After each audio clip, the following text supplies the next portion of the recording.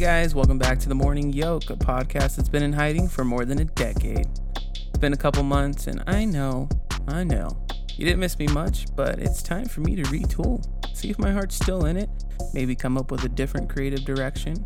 So, I'm dedicating this episode to all the people who give up way too soon. Hope you're having a good day, and there is no time better than the present to talk about what's going on in your world today. Trump is still a jackass, and if you don't know this by now, your name is probably Patrick Starr, and you're living under a rock in the Pacific Ocean. Boom.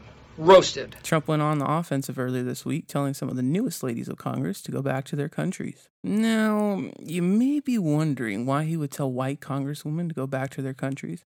I wondered the same thing.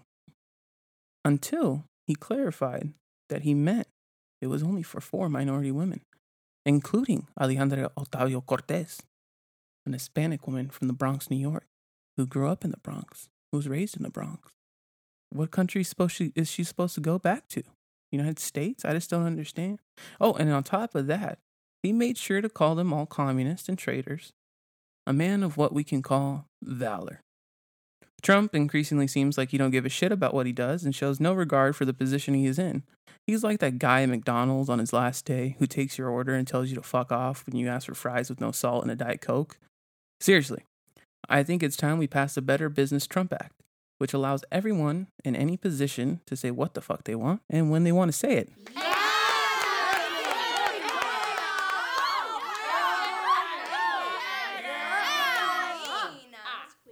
For example, the year is 2022. Bob, at a renowned corporate American business where the CEO makes 2,000 times more than the entry-level worker, gets to try out a newly passed law. What? Thanks for calling in today. How can I help you? Bob, still holding on to his etiquette for the time being, answers the phone very nicely. Customer, I want a refund. I feel like your product sucks and I want my money back. Bob pauses. Something happens. The urge inside him builds up. The years of silently taking mental abuse from people he can't see finally is coming out. He internally praises Trump and lets it out. I don't give a fuck. Customers can be heard shuffling. Bob starts laughing and hangs up. Now, it was only 4 hours later. Newly implemented law does not protect employees at privately owned companies, and he is fired. He later goes on the newly created Trump media, which prevents the spread of fake news. Have I done a good job? Have I done a good job? And tells the president to suck up. I'll stop there. In all seriousness, though, why do we allow this man to continue belittling fellow Americans and question their patriotism? Is he really more patriotic than the next? Does his opinion actually matter? That's for you to decide, not for me. By the way this podcast is going, I'm pretty sure you already know where I stand.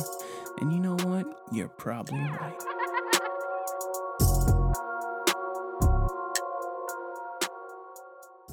You should also care about the concentration camps at our southern border. Yes, I said concentration, and yes, I said camps in the same sentence, because it's true. Where thousands and thousands of asylum seekers are being held in cages in piss-poor conditions due to them wanting a better chance at life. Now, this is a touchy subject, and I know some rednecks or very patriotic people out there who, are all about America and America first are probably shaking in their shoes and flipping me off and telling me I'm an idiot. You know how to talk, or you just scream. Some people just feel that too many people come over, that they take advantage and never leave. It's kind of like the average millennial now, who still relies on roommates or their parents. I just don't understand. What is the big deal if these people come over seeking a better opportunity? Maybe a chance to flip some burgers at McDonald's, pick some strawberries in a field, jobs that the people who complain just don't do. $5 a week? That's what they make. It's an opportunity to make $9, $11, doing something that really American society looks down on. It's a lot to them. I think we should give them that opportunity. Ask yourself, if you had a family, or you simply have a dream to break the cycle of poverty, wouldn't you do what those people are doing?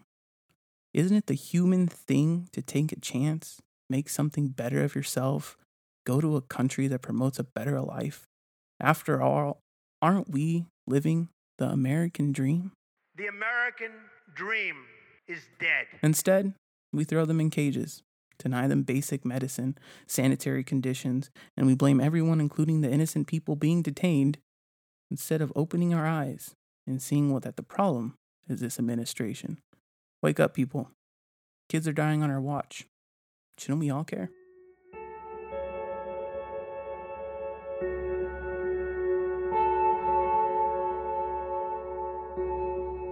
Life tip: don't take creative writing class in college. Your work will be criticized by people who swear they are talented. It's annoying. Sitting in a classroom, 30 people. Some can write, most can't.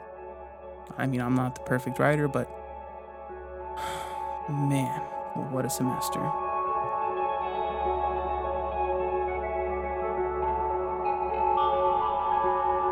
Lion King comes out this week. It's a live action film that essentially is a remake of the original. I'm not too sure why this is needed. Discovery Channel has, of course, shown me time and time again how none of these animals actually get along in nature. Now, I don't know about you, but a lion and a little warthog probably would not end good for the warthog. Live animation, by the way. It's more realistic. It's kind of gross. You see all the hairs and stuff like that. And for me, it just takes away from the Disney magic that was the animated film. It's kind of like Aladdin. You know, you make it live action and you're just like, But if you ask me, Disney thinks they can flip a buck or two. But I'll pass. Yep, I'll definitely pass. They still got a contract with Netflix, so in 6 months, I'll be watching this for free, bitches. Holla if you want $1. Hey, do you have an interesting story? Something happened to you in your life that is ludicrous? Would you like to share to a small group of followers that listen to this podcast? Very small, of course. Let me know. I'm more than happy to set up some interview segments and go over your life and what's going on. Take the podcast to another level. Maybe. You're looking for something to watch this weekend, check out Chernobyl. It's on HBO. It's a little mini series. It's about 4 or 5 episodes deep. You don't know what Chernobyl is? It's a nuclear reactor that exploded in the 80s in Soviet Union, Russia. Pretty educational. Maybe you should get your education up. It's a pretty good little thing. Stranger Things 3. That was fire too. You can watch that this weekend. If you're not watching TV, if you're not watching the shows that are coming out, what are you doing? Do you have a life? Are you out there enjoying every little aspect of your life? If you are, I'm truly jealous. I really am. Just kidding. Not jealous at all. That's what she said. Anyways, thanks for tuning in to this return episode of The Morning Yolk. If you liked what you heard and would like some more, follow the Yolk on Facebook. That's right, Facebook is still existing because mainly it's the only platform where people over 35 actually listen and go on and talk about their aches and pains and what their grandchild did. No one cares. FYI. Hit the like button. Tell your friends about it. Share it if you want. Tell your great cousin, Sister Tracy Mama, about the Morning Yolk and what you heard, what you learned. Hey, go make the world a better place and be nice. Be nice to somebody today. Have a good day. Bye.